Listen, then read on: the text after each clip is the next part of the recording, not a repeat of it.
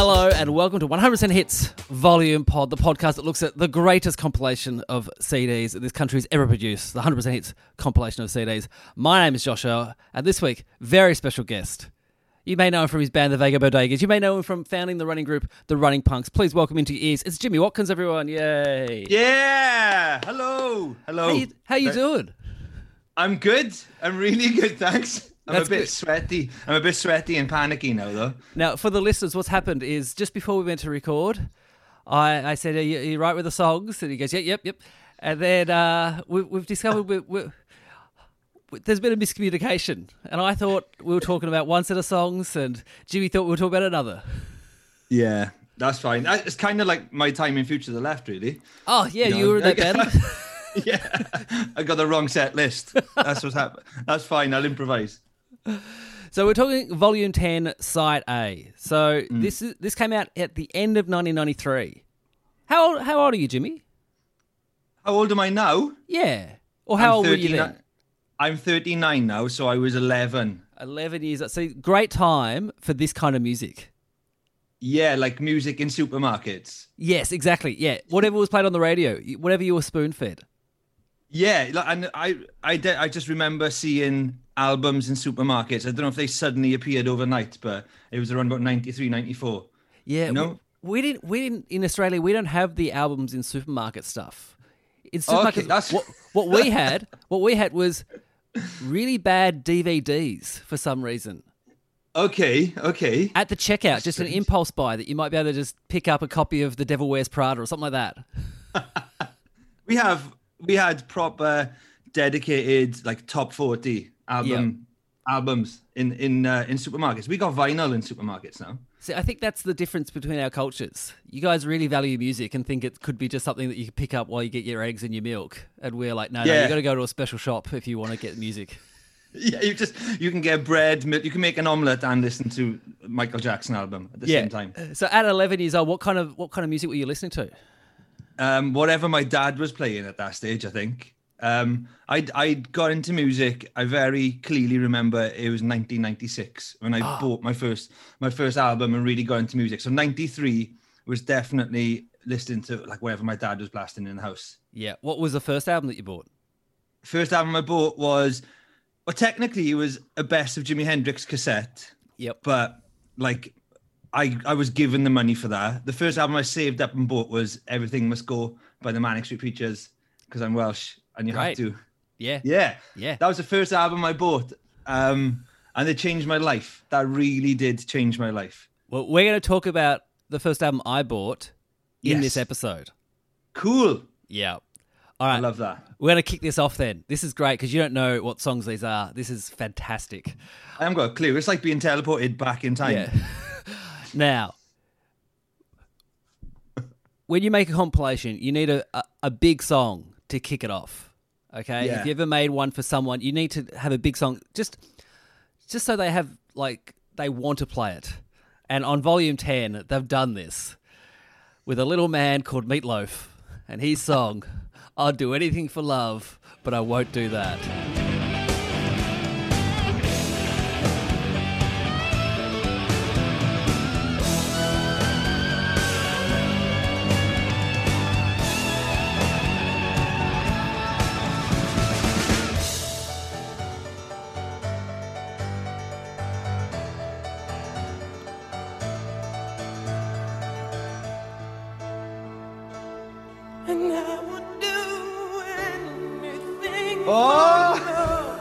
That's cool. Right into hell and back.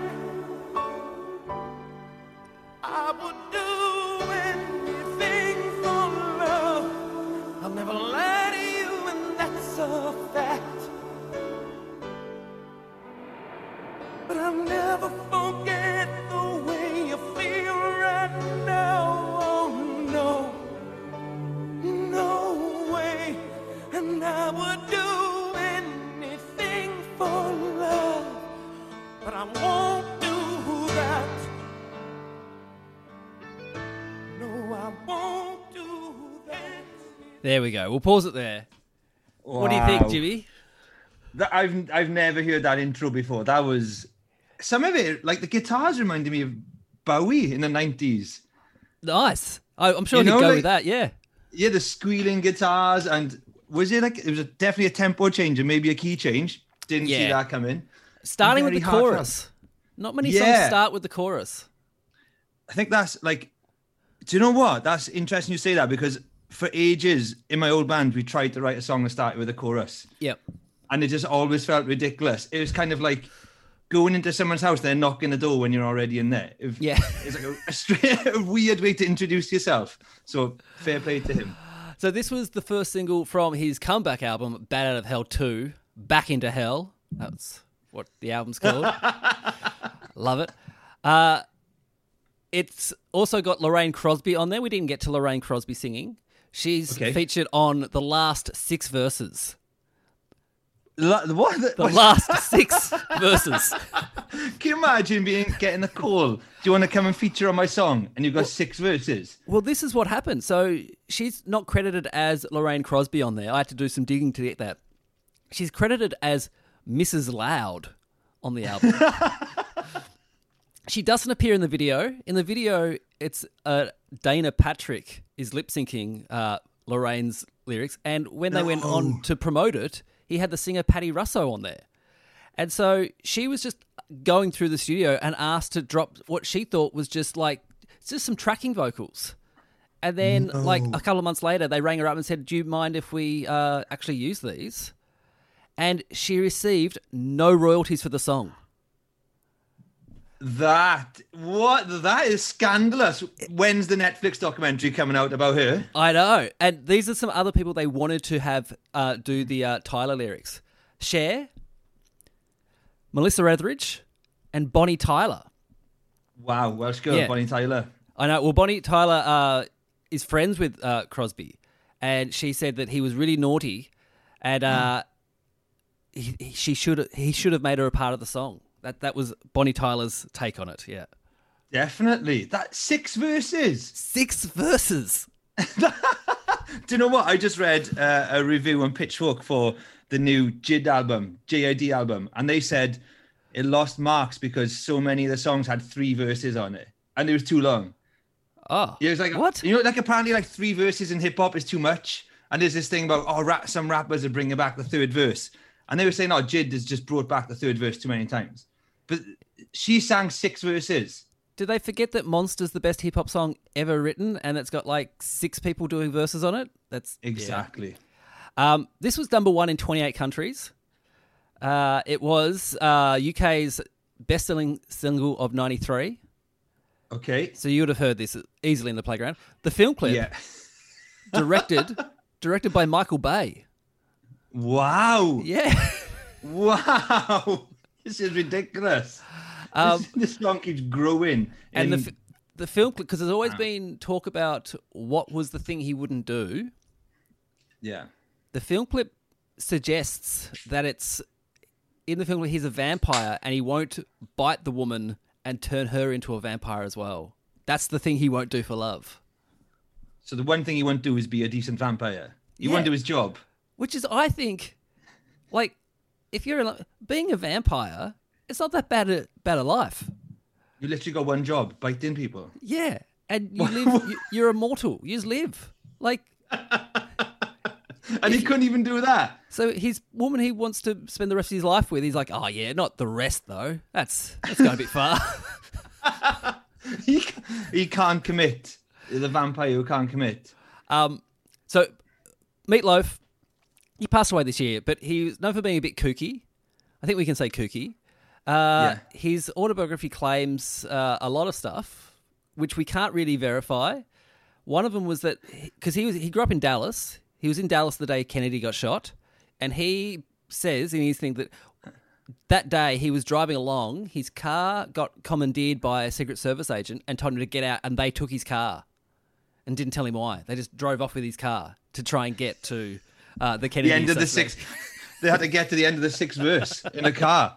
Like, how long is this song? 6 verses. We need a car to get to the end.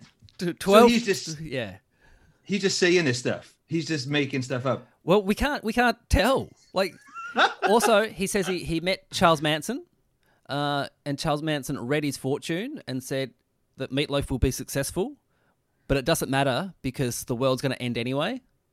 That's we can't verify that. Yeah.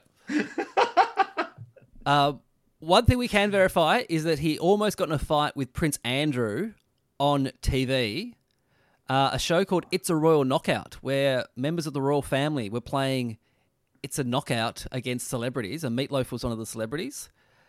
And he jokingly went to push Andrew in the moat, and Prince Andrew said, "You can't touch me, I'm royalty," and that made him want to do it even more. Oh, my word. He collected rubber ducks. That was his thing. That's what he collected, and fans would bring him rubber ducks. He hated Greta Thunberg. Like, why? He's just a 70-year-old man having a fight with a 16-year-old. Insane. Oh, God. And do you know the Hartleford football team? This was his football team he supported, Hartleford. I don't know much about them, but this is the reason he supported them. Because he heard that they once tried to hang a monkey because they believed it was a French man. Oh, yeah, I know that. They thought it was a spy. Yeah. They thought this monkey was, so they hung a spy. There's a house near me called the Hung a Monkey, and there's a painting of a monkey being hung on the front door. Well, that was his football team, and he almost moved there off the back of that story. I wish I knew all this about Meatloaf. Honestly, this has changed the way I want to talk about my own life. Now, Meatloaf is most famous in this country, though.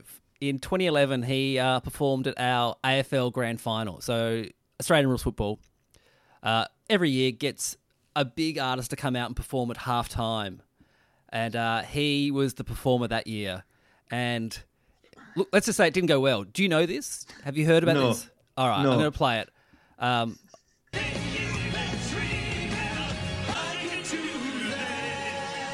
Here we go.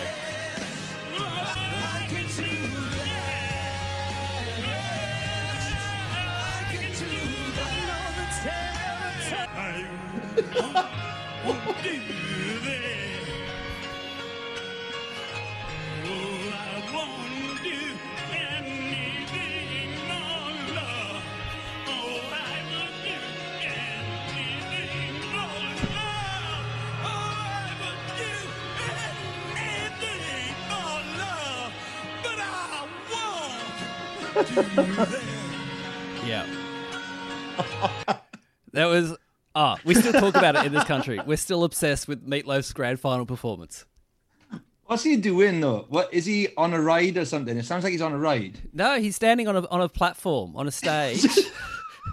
It's in the grandstand, but it's kind of... He's on his own bit. And yeah. It was... What makes it worse as well is we play it during the day, Jimmy. So it's a daytime gig. Which never great. Yeah.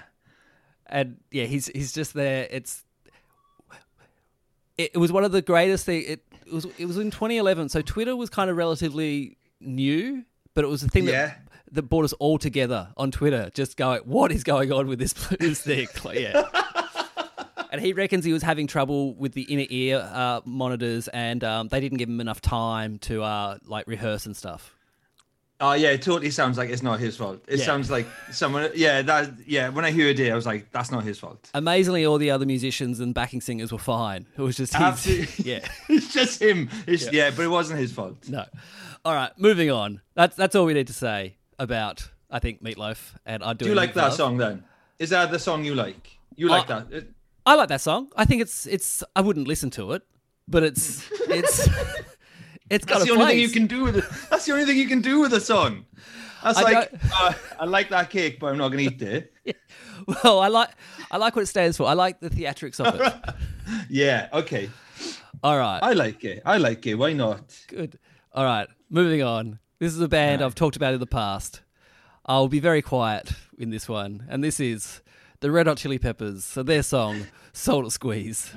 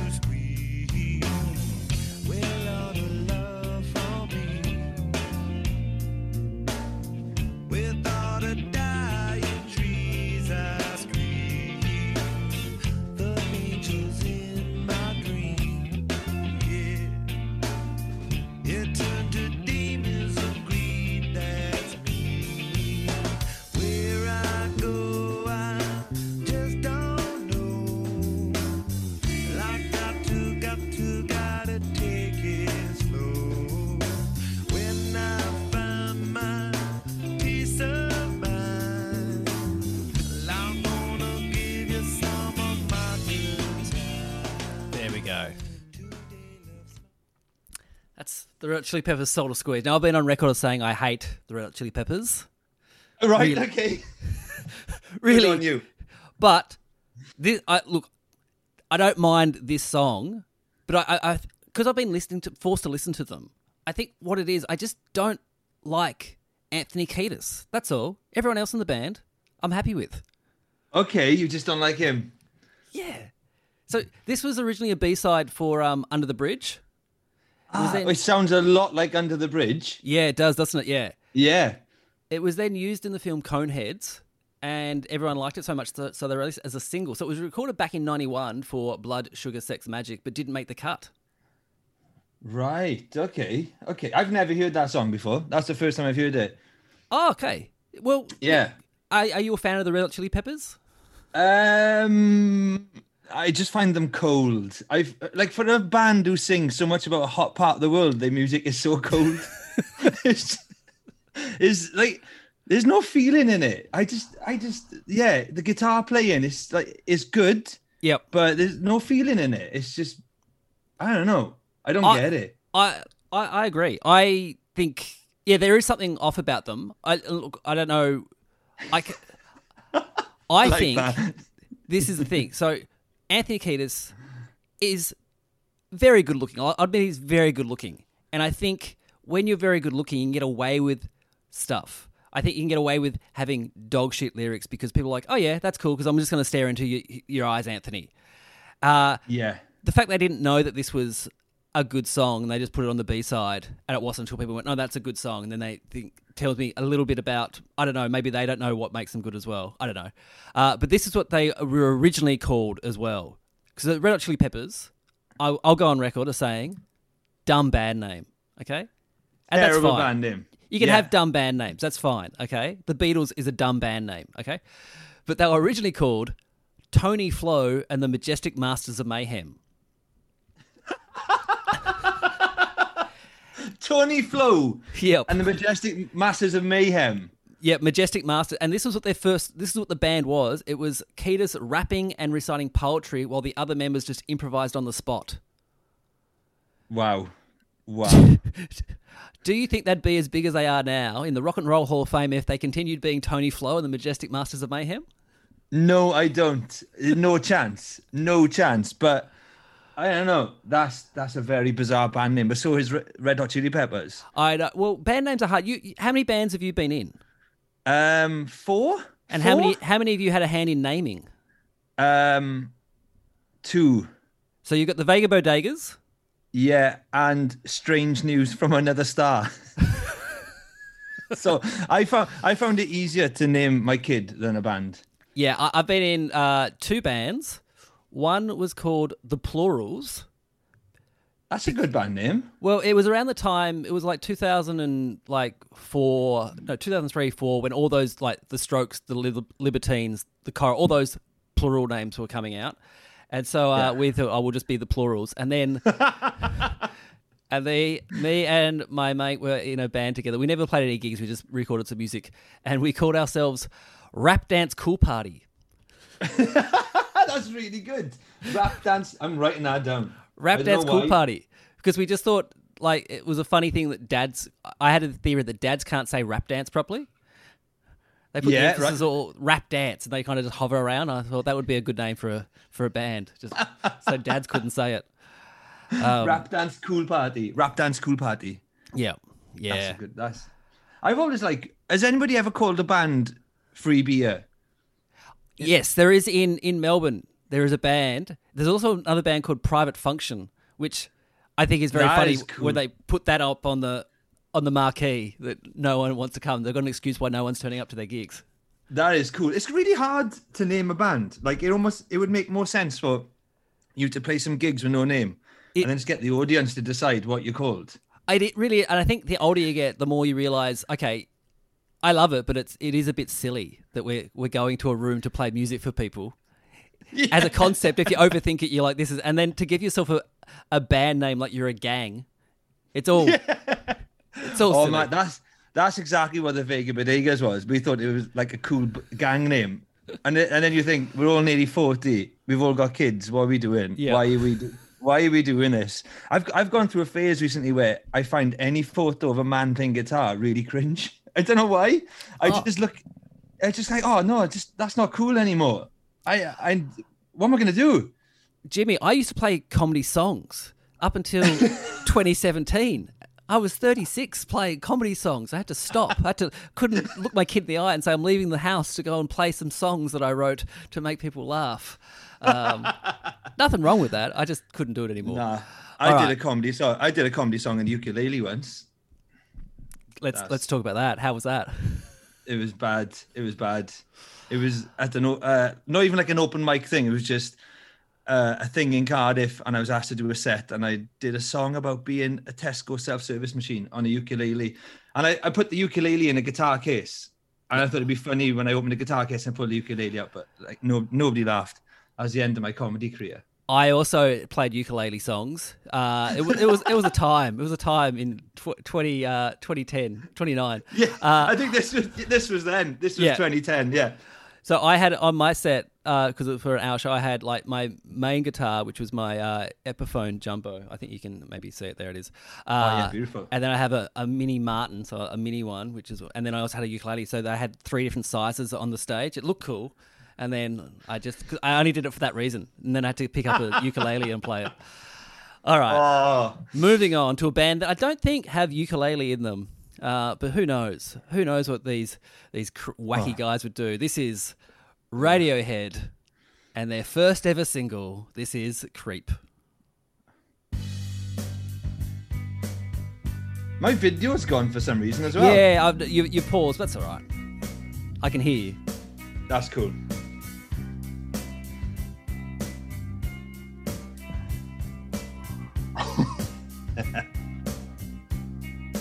When you were before, couldn't look you in the eye. You're just like an angel. Your skin makes me cry. You float like a feather in a beautiful world. I wish I was special. You're so fucking special. But I'm a creep. I'm a widow. What the hell am I doing here? I don't belong here. I don't care for her.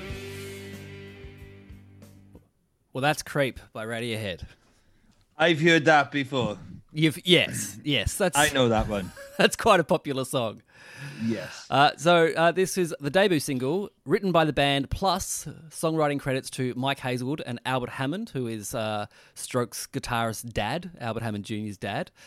No. Yeah, because I did not know that. Yeah, well, it was some legal action because they actually said, "Oh yeah, we got it from one of their songs." I can't remember what the song is off the top of my head. But anyway, you can look it up.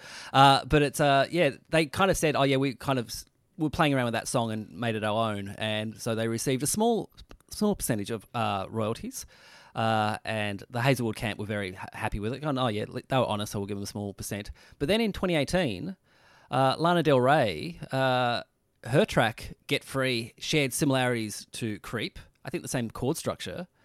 And EMI and Warner Chappell Music, I think it was, asked for 100% royalties for the song.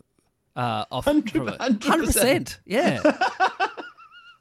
And they denied that it was Radiohead asking for it. They said, "Oh no, this is the record label asking for it." And then Lana Del Rey went to Twitter after, like a few months later, said, "That's all settled now. I can play it whenever I want." So didn't disclose how much of the percent they're giving. Wow. But and it wasn't updated on the database of who the composers and authors or publishers are. So not sure what's happened there. Unless Radiohead's gone, "Hey, just let us sing the song. We understand.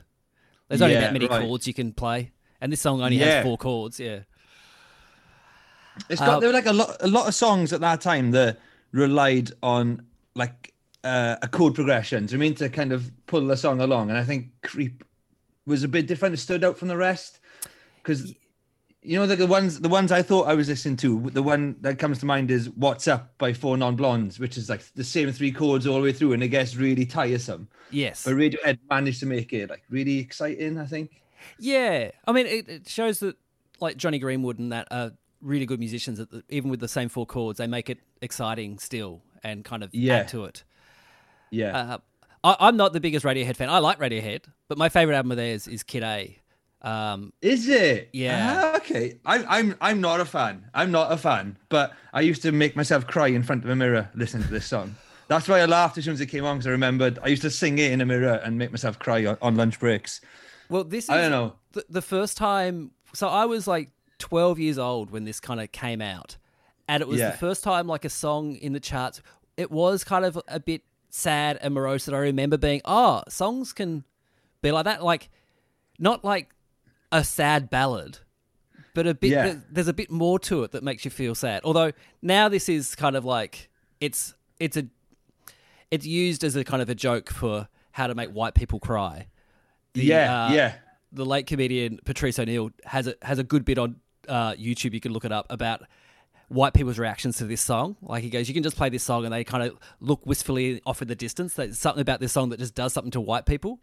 That's so true. Yeah, that's so true. I was late getting into it because I probably listened to this song after buying OK Computer. That was the first Radiohead album I bought. So I would have been quite old crying to this. I would have been nearly 18 probably. That came out in 97. So no, you would have been still... Oh yeah, 15. Yeah. 15, that's fine. Perfect age to be in your room crying to songs. Right. It wasn't even the room, it was in the hallway. I like to do it by the front. I like to cry by the front door, like a danger cry. Anybody can come in, the butcher, the milkman. Wait till your parents come home so you cry. Yeah, what's the matter? What are you doing? It's this song, it makes white people cry. Also, the band said the success of this song meant that EMI kind of gave them more freedom to do whatever they wanted with the bands. Right, okay. Yeah, and so because they really disliked this song. They just didn't see why it was so popular, which must be hard as a band to go, we don't like this song, but everyone's screaming for it every single time we play in America. Like in America, apparently people would just go crazy. And in that first kind of, when they were going over their touring, they'd just scream for it, they'd play it, and then most of the people would, not most, but a lot of people would leave the gigs and go, all right, we've heard what we want to hear. No. Oh, no. Yeah. Oh, that's awful. That's awful. And so when the record label came in to listen to the bands, they wanted another Creep. And so they played them My Iron Lung, which in it has the lines, "This is our new song, just like the last one, a total waste of time."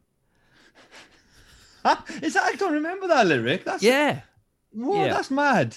Fair play to them. Yeah. I always found the lyric strange, like on Creep. You look like float like an angel, and I couldn't look you in the eye. That's if I saw an angel, the first thing I would do is try and stare it out.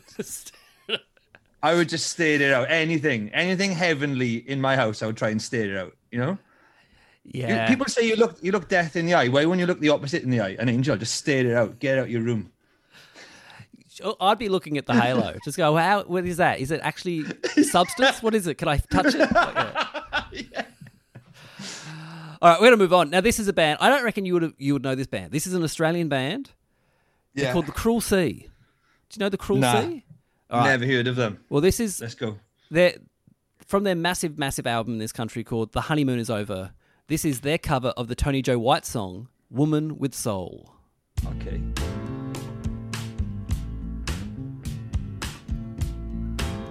Yeah.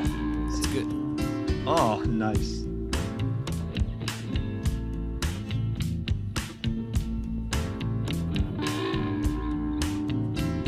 You stood by me in my darkest hour.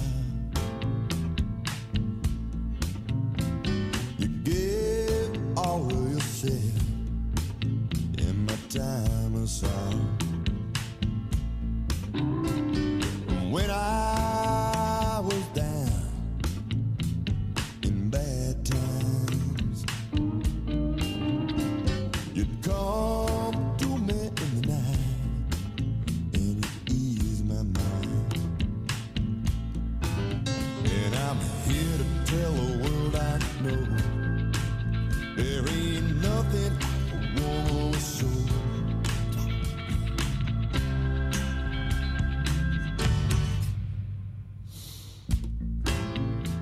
Oh, we go. yeah. It's good, isn't it?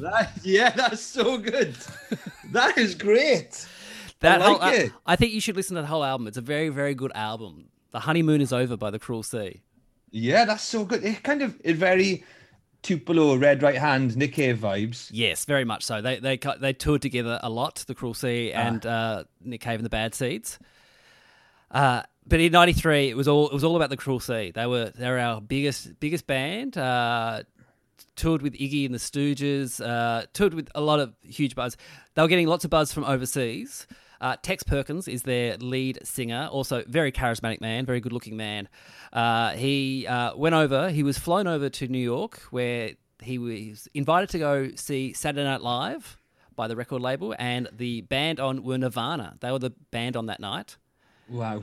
So he was in the hallways at 30 Rock, and as he was walking through, he could see the Red Hot Chili Peppers hanging out, Sonic Youth were hanging out, and he saw Courtney Love fussing over Kurt Cobain, and Tex Perkins went, "Nah, this is not right. This is not for me. This is not what I want to be doing." And he left and went home and watched Twilight Zone marathon on TV. He went back to his hotel. Wow. Yeah. I like it. Tex Perkins, what a guy. Yeah, well, he said, 6 months later, Kurt was dead, and he said he just got a vibe that something was off there, and he didn't want to be a part of it. Yeah. And he also said, once you get to the top of the mountain, the only way's down. Yeah. I like Tex Perkins. He's very wise. That comes across in his voice. Yeah. I thought when I first heard it, this is a wise man singing. Yeah. And Well, 2 episodes ago, I talked about how they got in a fight we have this thing in this country called the ARIAs, a bit like the Brit Awards. Mm-hmm. And they won a whole bunch of awards in 94, but it was for 93. And he got in a fight backstage because someone tried to pull his girlfriend's hair. And so he got in a fight. And our ARIA awards are very pointy. They're like just big triangles, like an A. And he didn't use it as a weapon, luckily, because it could absolutely do some damage. But he got 2 of them were stolen. And I jokingly said that Diesel, who was up for 3, stole one of them. Well, listeners and Jimmy, I can tell you, Diesel did not steal them. Because what happened was, I only found this out the other day, that a couple of days later, someone would sent photos of the stolen ARIAs to our radio station here, Triple J, offering to give them back to Tex if Tex Perkins would turn up to their house naked.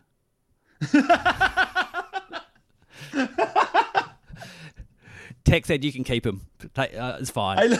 I love the difference between my country and yours. Like, we had Meatloaf pushing a prince in a moat. Yes. And you've got rock stars being asked to turn up to houses naked in Australia, and we've got all this royal bollocks. It's great. Yeah. Part of the also demands was that they wanted James Cruikshank to be reinstated in the band. Now, James Cruikshank was a musician in the band.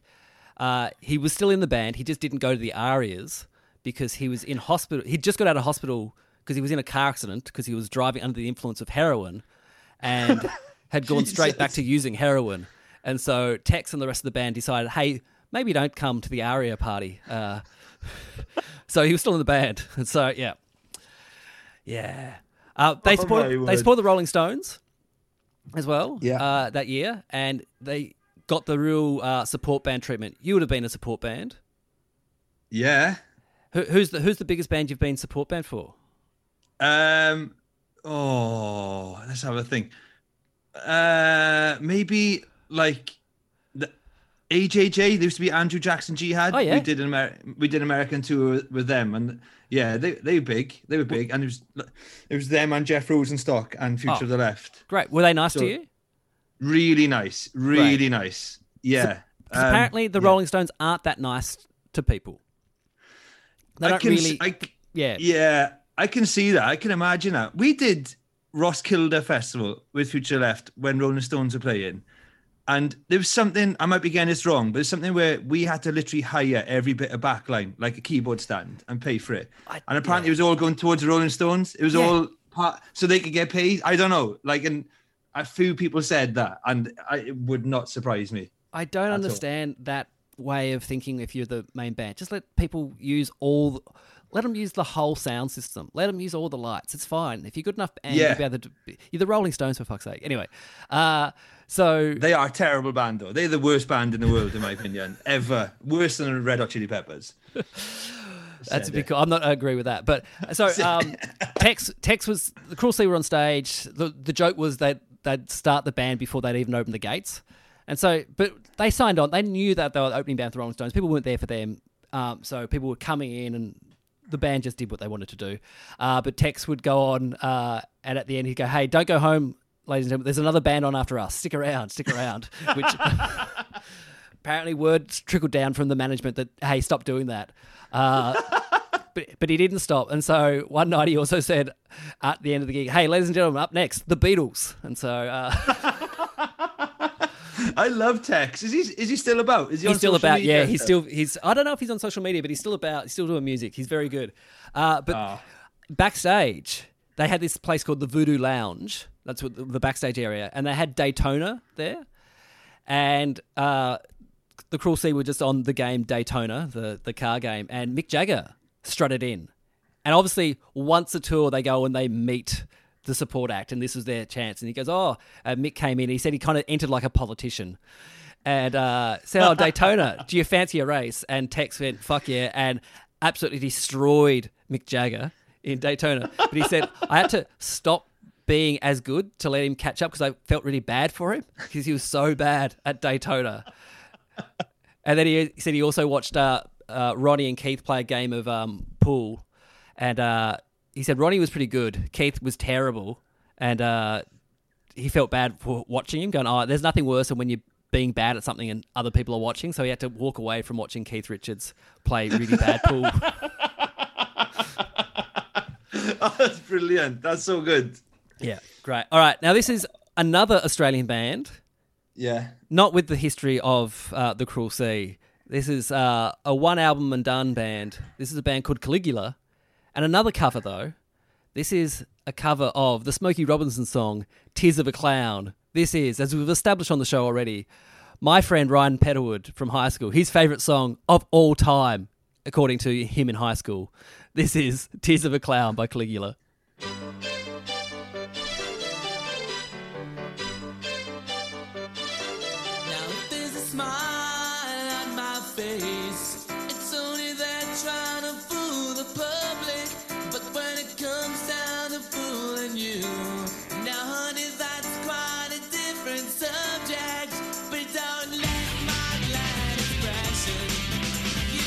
Yeah.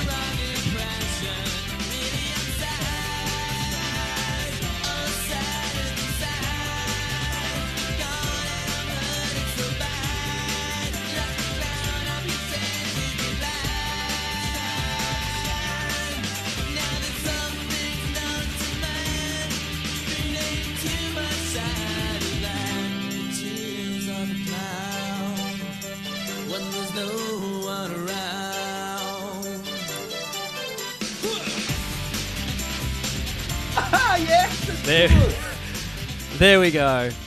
Tears of a Clown, written about Jimmy Watkins in his hallway as an 11-year-old listening to Creep by Radiohead. Yeah, that's all about me. What do you think of that, Jimmy? It kind of, you know what? I at the start, I was thinking, this is not good. That piano and strings combo is not good. Then when it all kicked in, it was sounding like the same chord progression as Smells Like Teen Spirit. It was really good. It sounds a lot like Smells Like Teen Spirit, but yeah. And it reminded me of, I don't know if you're allowed to like this band anymore because the singer turned out to be a dick.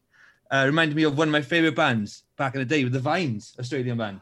Oh, yeah. Oh, I would say, yeah, that's very similar sounding. Yeah. Yeah, singing and, yeah, when it was all kicking in, it was like, yeah, this has got big Vines energy to it.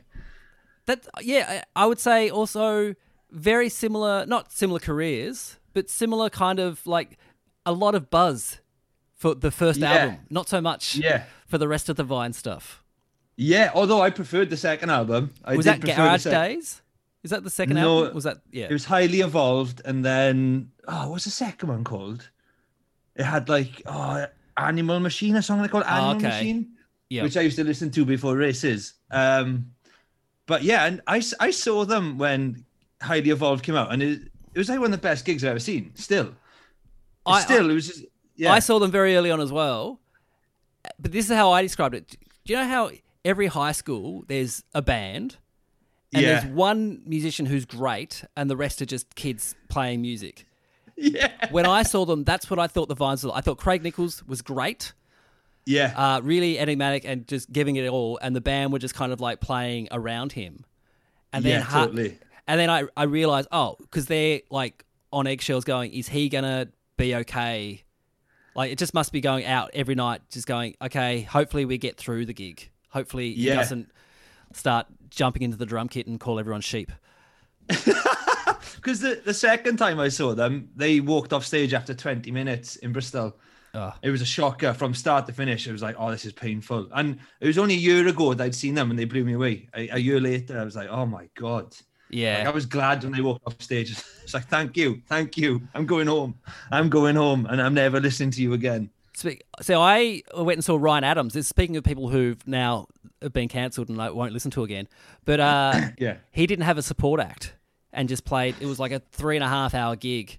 And in the first half, he didn't say anything to the audience. Like, just played his songs, didn't say anything. And then, look, I'm not suggesting what he did in the break, but he came out and he was a lot chattier, Jimmy. So I'm not sure. Just these long rambles in between songs. And I remember his bass player, like, she was standing there and just sat down on the ground. She was just like, and you could tell she was like, I just want to get off. Yeah, but it was that thing of like, it went from, because it was also way back before I drove and it was on the other side of town. So I had to get public transport back or pay that extra for a taxi. I'm like, it's either I can just jump on the train and get back home or pay like $80 for a taxi. Yeah. And there were moments where I was going, is this worth $80? Nah, I'm gonna go. And then he'd play an amazing song. I'm like, no, I'm gonna stick around. This is the best thing I've ever seen. And then 20 minutes of just rambling, just him stop starting songs and me going, I should have left. Yeah, you should have left. You definitely should have left the Ryan Adams concert. Definitely. Yeah. Also for the Caligula, I should say I was a bit hard on them last time. I had a few listeners say, actually, no, they were very, very cool. Okay, because me and Charlie Pickering kind of laughed at the sound of them last time. So I want to say, sorry, in 93 and 94, they were cool. And also, the band got back together post lockdowns. They got back together, and they're doing gigs in September. So there you go. That's cool. Good for them. Yeah. They've released 5 new songs. Energy. Yep. They've got 5 new songs. 5 new songs over on Spotify if you want to go listen to them. No. There you go. Yeah. All right. I will. Moving on, this is a band, kind of a big band, never really did much for me, but this is Stone Temple Pilots and their song Plush.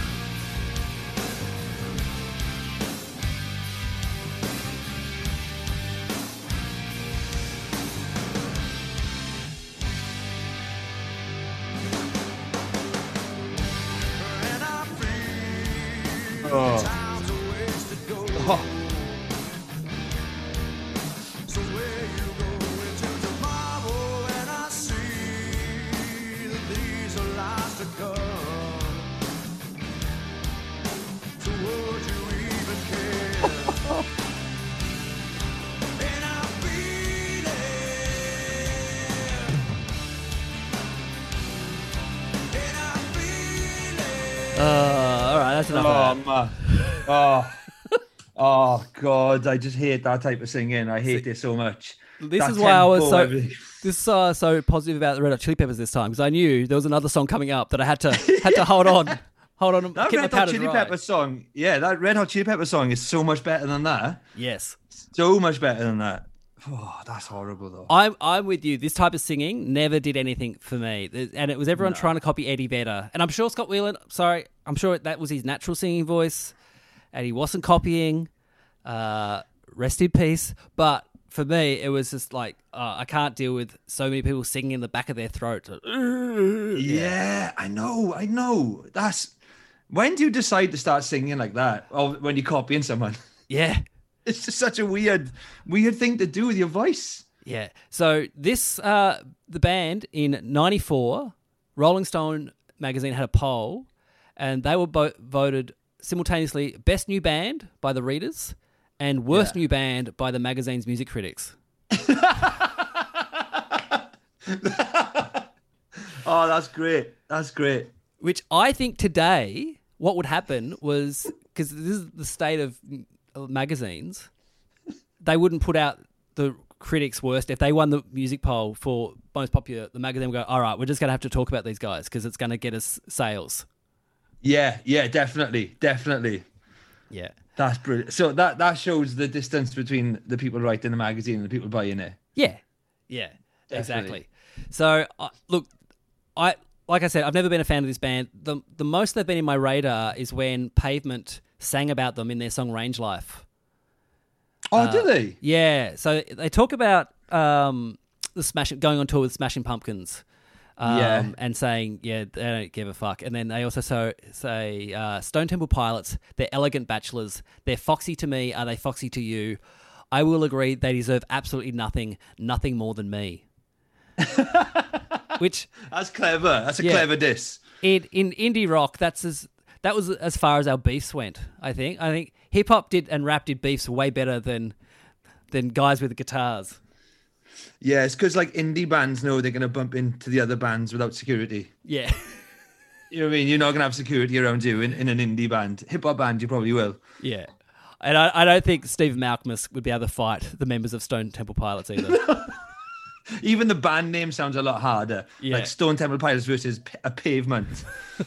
Yeah, the Pilots are going to win. The Stone Temple Pilots. Yeah. That's a horrible song, though. That's just not for me. We're going to move on. Now, I've talked about this band in a previous episode, saying how they pretty much changed my life. This is the Lemonheads and their song, which is also a cover, Into Your Arms, from Come On Feel the Lemonheads.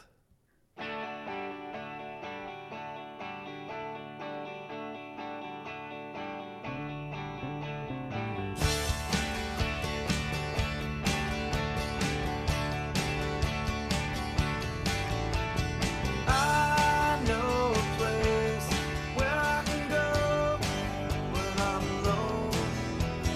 Into your arms, whoa, into your arms I can go. I know a place that's safe and warm from the crowd. Into your arms, whoa, into your arms I can go. And if I should fall, I know I won't be alone anymore. There we go. That's Oh, the Lemonheads. yeah. like That's that really one? nice. It is Yeah, nice, I isn't really it? like that. Yeah. So sweet and innocent sounding. Yeah, so that's the thing. So when I was like 12, 13 years old when this was out, it was the choice between Stone Temple Pilots and Lemonheads, really, like of what kind of person I was. And I was like, yeah, I'm way more upbeat than the other stuff. I'm not going to pretend I'm depressed and sad. No, there's such a difference in sound between those two songs. Yeah. It's kind of hard to believe that it's made with the same instrument as well. Do you know when you hear them Yes. next to each other like that? It's like it's the same setup, pretty much. It's the same setup. What? So this is a cover of the Australian band The Love Positions, with written by Robin Sinclair, and Nick Dalton, who was also one-time member of the Lemonheads, was in the band as well. And Nick Dalton and Tom Morgan wrote songs together, and Evan Dando loved their songs and would quite often cover them for Lemonhead songs, and also had the boys in the band as well. This was number 1 on the Billboard rock charts for 9 weeks.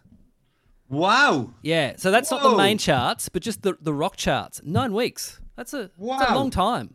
Yeah. Yeah. Around this time, though, Evan Dando, much like Scott Weiland, who in Stone Temple Pilots, was having a few issues. He did a fair bit of a press tour without a voice, and he lost it from smoking crack, which he was very honest about as well. He just had a notepad, and they'd say, "Oh, how'd you lose your voice?" And you just hold up smoking crack, and Some people thought he was joking, and some people were like, really? And yeah, that's really what I did.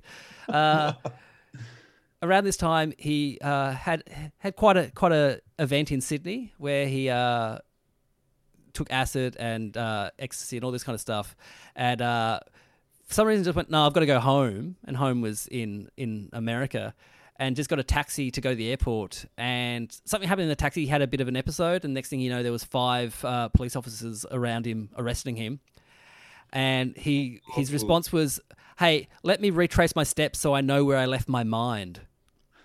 That's a great response. Yeah. That's amazing. So this album came out in 93. So It's a Shame About Ray, 91. Such a classic album. This album was like, had that thing where back then your album after your big album probably sold more off the back of the big album. Although It's a Shame About Ray is probably considered a better album, even though this has got some really good stuff on it. Then in 96, also have a few issues. He was booed off stage of Glastonbury.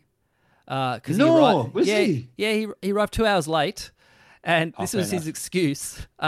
Sorry, I was in bed with a supermodel, another woman, and a bag of heroin. He's got the best excuses.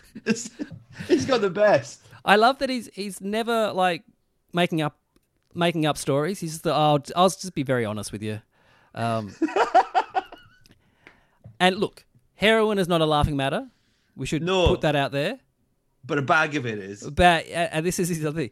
There was a time he thought he was overdosing, and he was like kind of had to move, but he had to get up off the couch because as he was shooting the heroin, he was also watching Spinal Tap on DVD, and he was like, I have to get it out. I can't be watching Spinal Tap when I die. Oh my God.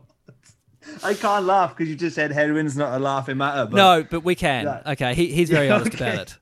Okay. If I'm allowed to laugh, I laugh because that is funny. Yeah. You can't die watching Spinal Tap. Come on. Now, Evan Dando has a bit of the meatloafs about him as well with some of his stories that he just says that we can't really verify. So he says he's got super luck, like so much luck. He said the first time he went fishing, he caught 1,000-pound black marlin in the first 5 hours. And people say they go 5 years without seeing a fish that big, but he caught one. And also he says he's only played golf 3 times in his life, but he got a hole-in-one. That's like Trump level. I'm not being funny though, but when you said super luck, I was expecting like, I'll just win the lottery for fun. He caught a fish and had a hole-in-one. Yeah. That's not super luck. That's just like luck. That's luck. I got super luck. Well, he also survived not overdosing. There you go. That's super luck. That's his super luck. Yeah. He survived the bag of heroin, definitely. That's his super luck. Yeah. But look, an enigmatic front man. That's what you want. Yeah. I've got a Lemonheads album, but I've never listened to it, so I will listen to it. Oh, which one? Shame About Ray. Oh, classic album. Yeah. I've never listened to it. Oh, if you got 28 minutes, I think that's all it goes for. You're in for a treat. Yeah. I'll take it for a run. I said last time, it was the first album I ever bought with my own money. So that was your first album, was it? Wow. It's a Shame About Ray, yeah. Because of the Mrs. Robinson cover they do on it. I liked that song as a kid. And then the rest of the album was amazing and got me into different types of music. Instead of going down the path of your Red Hot Chili Peppers and Metallica like everyone else in my town, I went into like the Lemonheads, Pavement, all that kind of stuff. Yeah. Beautiful. I like that. All right. Another Australian band. This is In Excess and their song, The Gift. Yeah, I like this. I love this song. Yeah.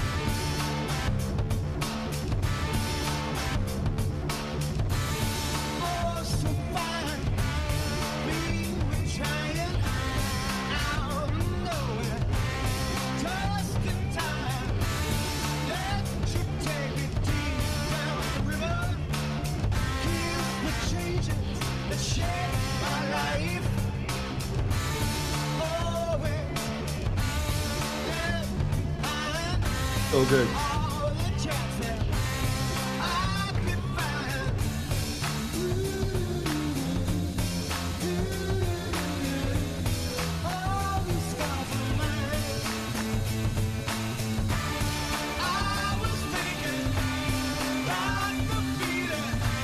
Oh, yeah.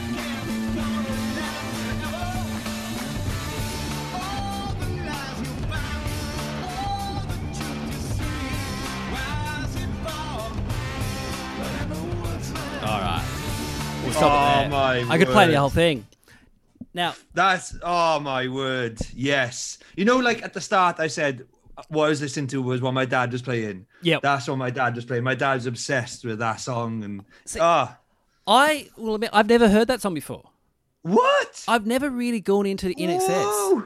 Oh, they're amazing. They're amazing. I'm going to have to because I really do like that song. And it's... That out of everything we listened to so far, that's by far the best song, I think. Well, It's so badass. It sounds like it could be released today as well. Yeah, yeah. Like this is from almost, 30 years ago.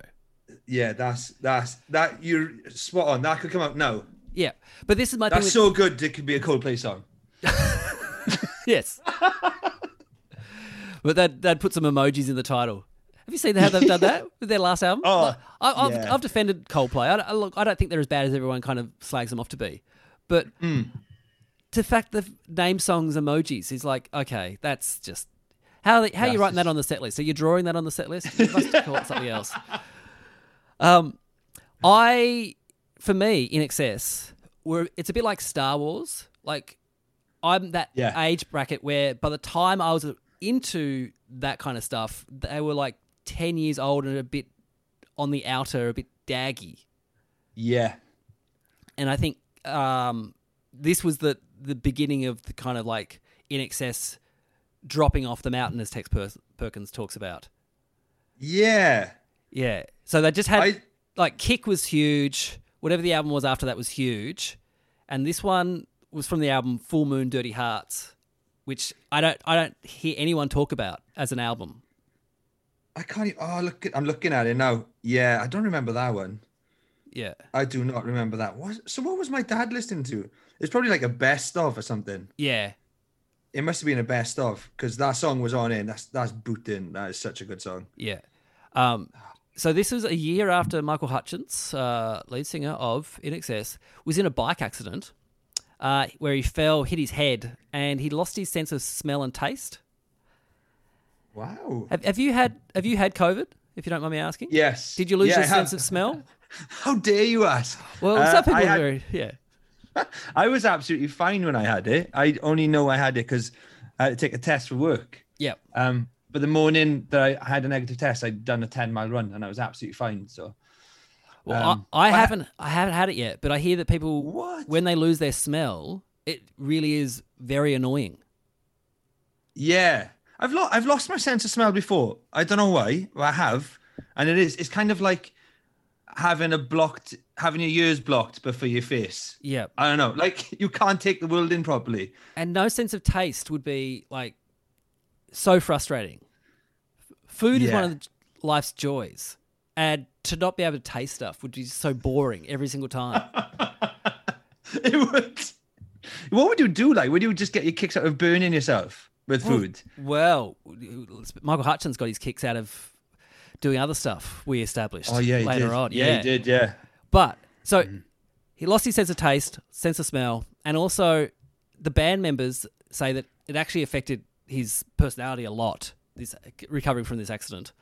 And Gary Beers, so good they named him twice, said that during the recording of Full Moon Dirty Hearts, Michael Hutchence threatened and physically confronted every single member of the band while they were recording it, which is something they'd never done before. Like, they'd always got on pretty well. I mean, he said that had fights, but nothing to the extent of this one.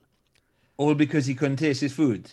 Well, he was just saying after that crash, it was just so much, and it was the whole strange. being frustrated by not being able to taste and smell and all that kind of stuff. That is strange. Yeah. But this didn't chart in America, this song. That kind of, even though the others, like he was huge star in 6 years ago with Kick and the album after that. But this one, did nothing. He was on the way out. And totally on the way out at was it the 94 or even maybe 96 Brits where Noel Gallagher was presented with an award for Best New Band. Maybe must have been 94 then. And Michael Hutchence was the presenter. And Noel Gallagher said, has-beens should not be presenting awards to Gunnabes. No. Yeah. Oh my word. Oh my word. And Oh, apparently- cringe. Michael Hutchence really, really hated that and knew that, I'm no longer the new thing. Ah, that's sad. It is sad. I didn't Especially- know any of that. Yeah, You know what I mean? Yeah. Yeah, now that we know he's no longer here, it makes it even sadder that he didn't get to, have another... Because he, In Excess, clearly wanted to keep going as a band. They've had like 4, 5 replacement singers for Michael Hutchence, but you can't really replace him. No.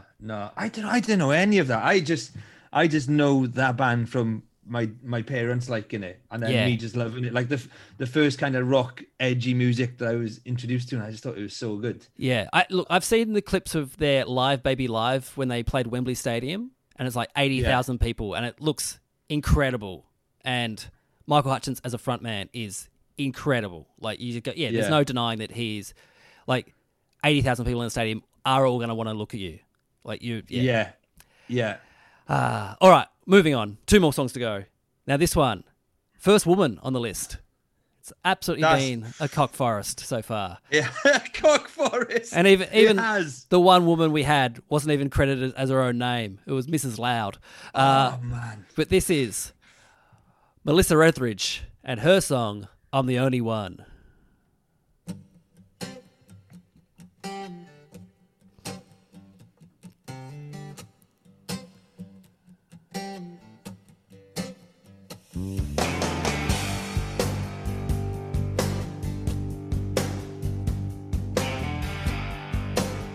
Woo! Yeah. That's cool. Please, baby, can't you see my mind's a burning hell? I got razors a ripping and tearing and stripping my heart apart as well. Tonight you told me that you wait for something new. Some other woman is looking like something that might be good for you. Go on and hold her till the screaming is gone.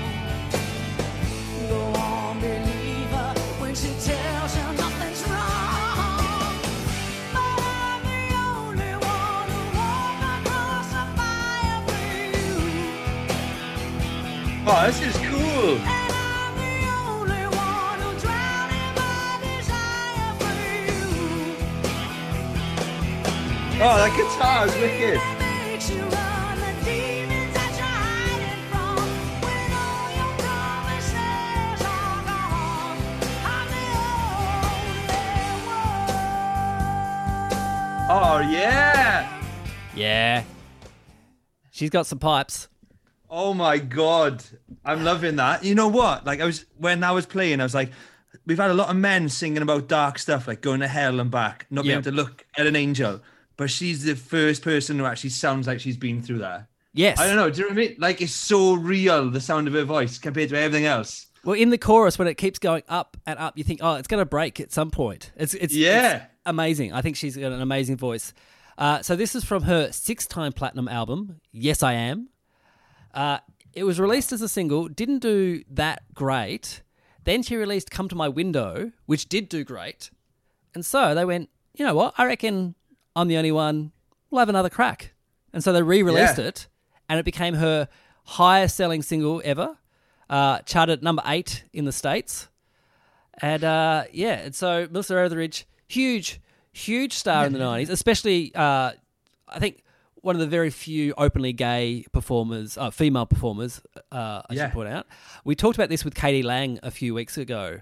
So it was that thing of like there was, quite openly gay men and in music, but gay women hadn't really been like elevated to like superstar status. Yeah. And so Katie Lang, Melissa Etheridge around this time really pushing that forward. I've never heard of her. I'm going to listen to her album, definitely. Yeah. She's also an Oscar winner. First person really? on the list to win an Oscar, yeah. For her song I Need to Wake Up, which she won in 2006 because it was in An Inconvenient Truth. Oh, amazing. Yeah. I love this woman. I'm going to listen to her stuff. That's great. Yeah, and so this the song "I'm the Only One" deals. This is what it says on the Wikipedia. Deals with a non-monogamous relationship. In the verses, the singer tells how much she suffers because her partner desires someone else. And in the chorus, the singer reminds her partner that even if her partner is in a new relationship, the singer will always be the only one who really loves them with a passion. There you go. It's a polyamorous anthem. Yeah. All right. It. I love it. We're both fans. We're both fans. That's good. Yeah, All right. I'm a fan of that. This is our last song. I think you're going to be a fan of this one too. Another woman who's very, very popular at the minute. This is Yes. Kate Bush and her song Rubber Band Girl from the Red Shoes.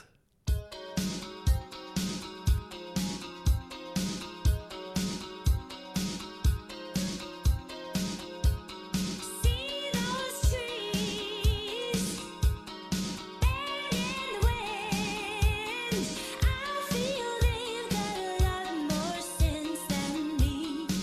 You see, I try to resist a rubber band bouncing back. Oh, yeah. Great, isn't it? That's so good. I could learn to give like a rubber band. I'll be back on my feet. A rubber band holding trousers. Oh, this is cool. A rubber band ponytails. If I could learn to twang like a rubber band, I'd be a rubber band girl. A rubber Oh, what? Yeah.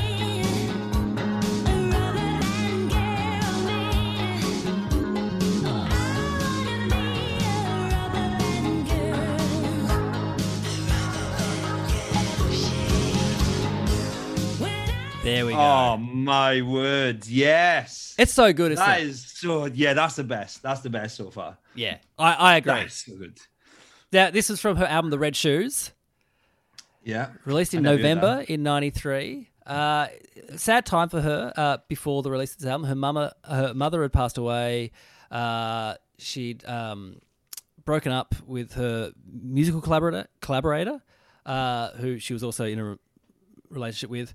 And yeah, but she put this out, and it was it's not the hugest hits. Like, people don't really think about the Red Shoes albums of Kate Bush. They more think about the 80s stuff.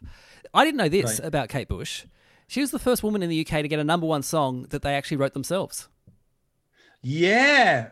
Was that Wuthering Heights. that's- Wuthering Heights, yeah. Yeah, That's mad. which she wrote when she was like a teenager, and the record label didn't want to put it out as a single, and she fought hard for it to be a single as like an 18-year-old. Wow. Yeah. She stood her ground and they went, oh, okay. Also, Kate Bush, her real name's Catherine Bush, but people called her Kathy, which is also the lead in Wuthering Heights. She's also born on the same day as Emily Bronte, all these connections. But she said she's written the song without fully having finished the book Wuthering Heights. I love it. That's quite a me thing to do, to be honest. I do that a lot. I think that's quite a high school thing as well. I'll finish the book Yeah. report before I actually finish reading the book. Yeah, definitely. Like, I always get inspired by a book a couple of pages in, and I'm like, I'm gonna write about this. I'm gonna write a song about this book or anything. Yeah. And sometimes I don't even finish the book, but Now, there's a lot of mythology about Kate Bush. Some of it's true, some of it's not true. Unfortunately, one thing that's not true, this is a big myth that went around that. So after this album, she had 12 years off doing any music. She raised a family, raised her son. And an executive from EMI went around to her house to see what she'd been working on. And she goes, oh, I've been working on this. And showed him some cakes that she'd made. Unfortunately, that's not a true story. She's debunked that. She goes, no, I never did that. That's, yeah. So someone from EMI just said that to, yeah. But this is what is true. So she got her first advance from EMI, and so she spent it on mime and dancing classes. yeah, cool. That's great. Her dancing teacher was the same as David Bowie's dance teacher as well. Ah, right. Yeah. They're very similar artists, though, aren't they? Yeah. Obviously, different amount of output. Big Boy from Outkast is a huge, huge fan of Kate Bush, Cool. and he once spent a month in London just trying to meet her. That was the whole purpose of going to London. I just want to try and meet Kate Bush, which he did. He got a meeting. And this is the big one. She's responsible for the headset mic. You know how everyone calls it like the Madonna mic? Or Yeah. It was Kate Bush who actually Was it? came up with it because she wanted to dance on stage. And so her sound engineer rigged one up for her using a coat hanger. And it was the first time anyone had ever done anything like that. Wow. What? She's a real pioneer. Yeah. Yeah. She said, I want to be I able mean, to that's dance and have my amazing. hands free. So get the microphone out of my hands. You know what? That probably changed so much of pop, that Oh. one decision. Yeah, absolutely. it? So Janet Jackson had it, Madonna had it, Britney Spears had it. All these pop stars go, right, we're going to have the hands free. That is amazing. That's like the same as the mobile phone being invented, but for microphones Yeah. and dancers. Well, She you know- changed it. Paula Abdul has her own like a microphone stand that she has, which has a round bottom. So if it falls over, it springs back up. That is cool. Yeah. That's cool. I need that for my kids. Just Yeah.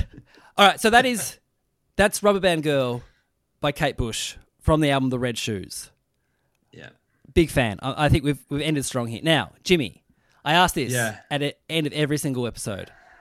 Yeah. They call it 100% hits. But what percent of hits would you give it? This is Whoa. easy because it's the first time we've had 10 songs.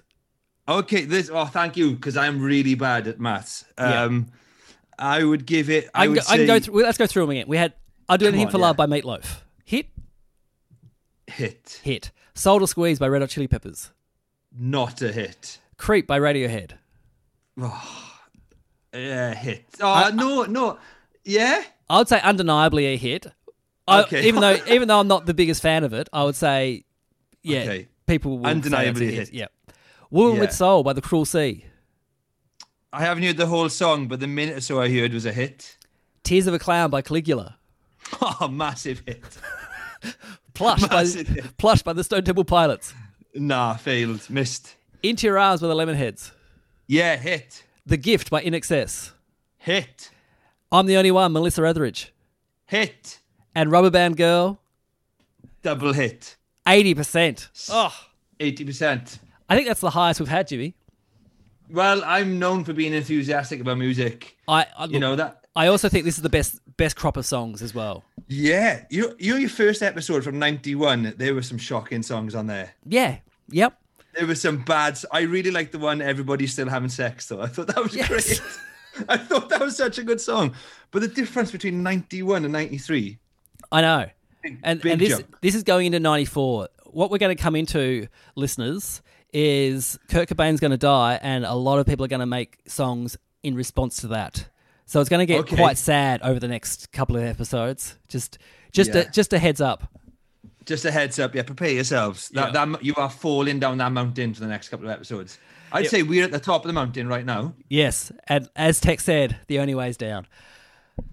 Now, Jimmy, where can people find you? Where can people listen to your music? You can listen to my music on Spotify, Bandcamp. I'm in a band called the Vega Bodegas at the moment. I'm working on some new things, which is almost like a solo thing. I don't really great. know. Yeah, I'm just working on some stuff. But yeah, stay tuned for new music and stuff. But the Vega Bodegas on Spotify. That's the best place, probably. And also, let's talk about Running Punks and your running Yes. reviews. Yes. Yeah, go on. I was going to say, so for those who don't know, Jimmy does this thing on YouTube where he runs to an album that he hasn't heard before and reviews it as he runs. Yes. Is that a good way to explain it? That is, I think that's the only way to explain it. It's kind of like, I explain it like, if you watch a cookery show, it'll make your mouth water. I make your ears water by explaining music. That's what good. I do. So I get you to like, oh, wow, that sounds like an exciting album. I want to do it. That's what I do. Excellent. Because I sometimes run to podcasts and people are, how can you run to a podcast? I'm like, oh, it's just any noise to distract me from the actual thing of running. Yeah, I think like do you know what? I find podcasts sometimes make me take my run too seriously because every time I listen to a podcast, I want to get home because I feel like I take something away from the podcast and I want to get home. Yeah. To like, so if I was running, listening to this, I'd want to get home to investigate the music more. You know what I mean? So like, yeah, choose something that makes you want to stay out running. If you're running to this, your splits where you listen to Creep, very, very low, very slow, very slow. That's a very slow kilometer for you there, definitely. Hey, thanks so much for doing this, Jimmy. No problem. And thanks everyone for having me. listening. Thanks everyone who's Patreon subscribers. Thanks for keeping the lights on. You guys are the absolute best. I'll see you next time. Bye. Bye.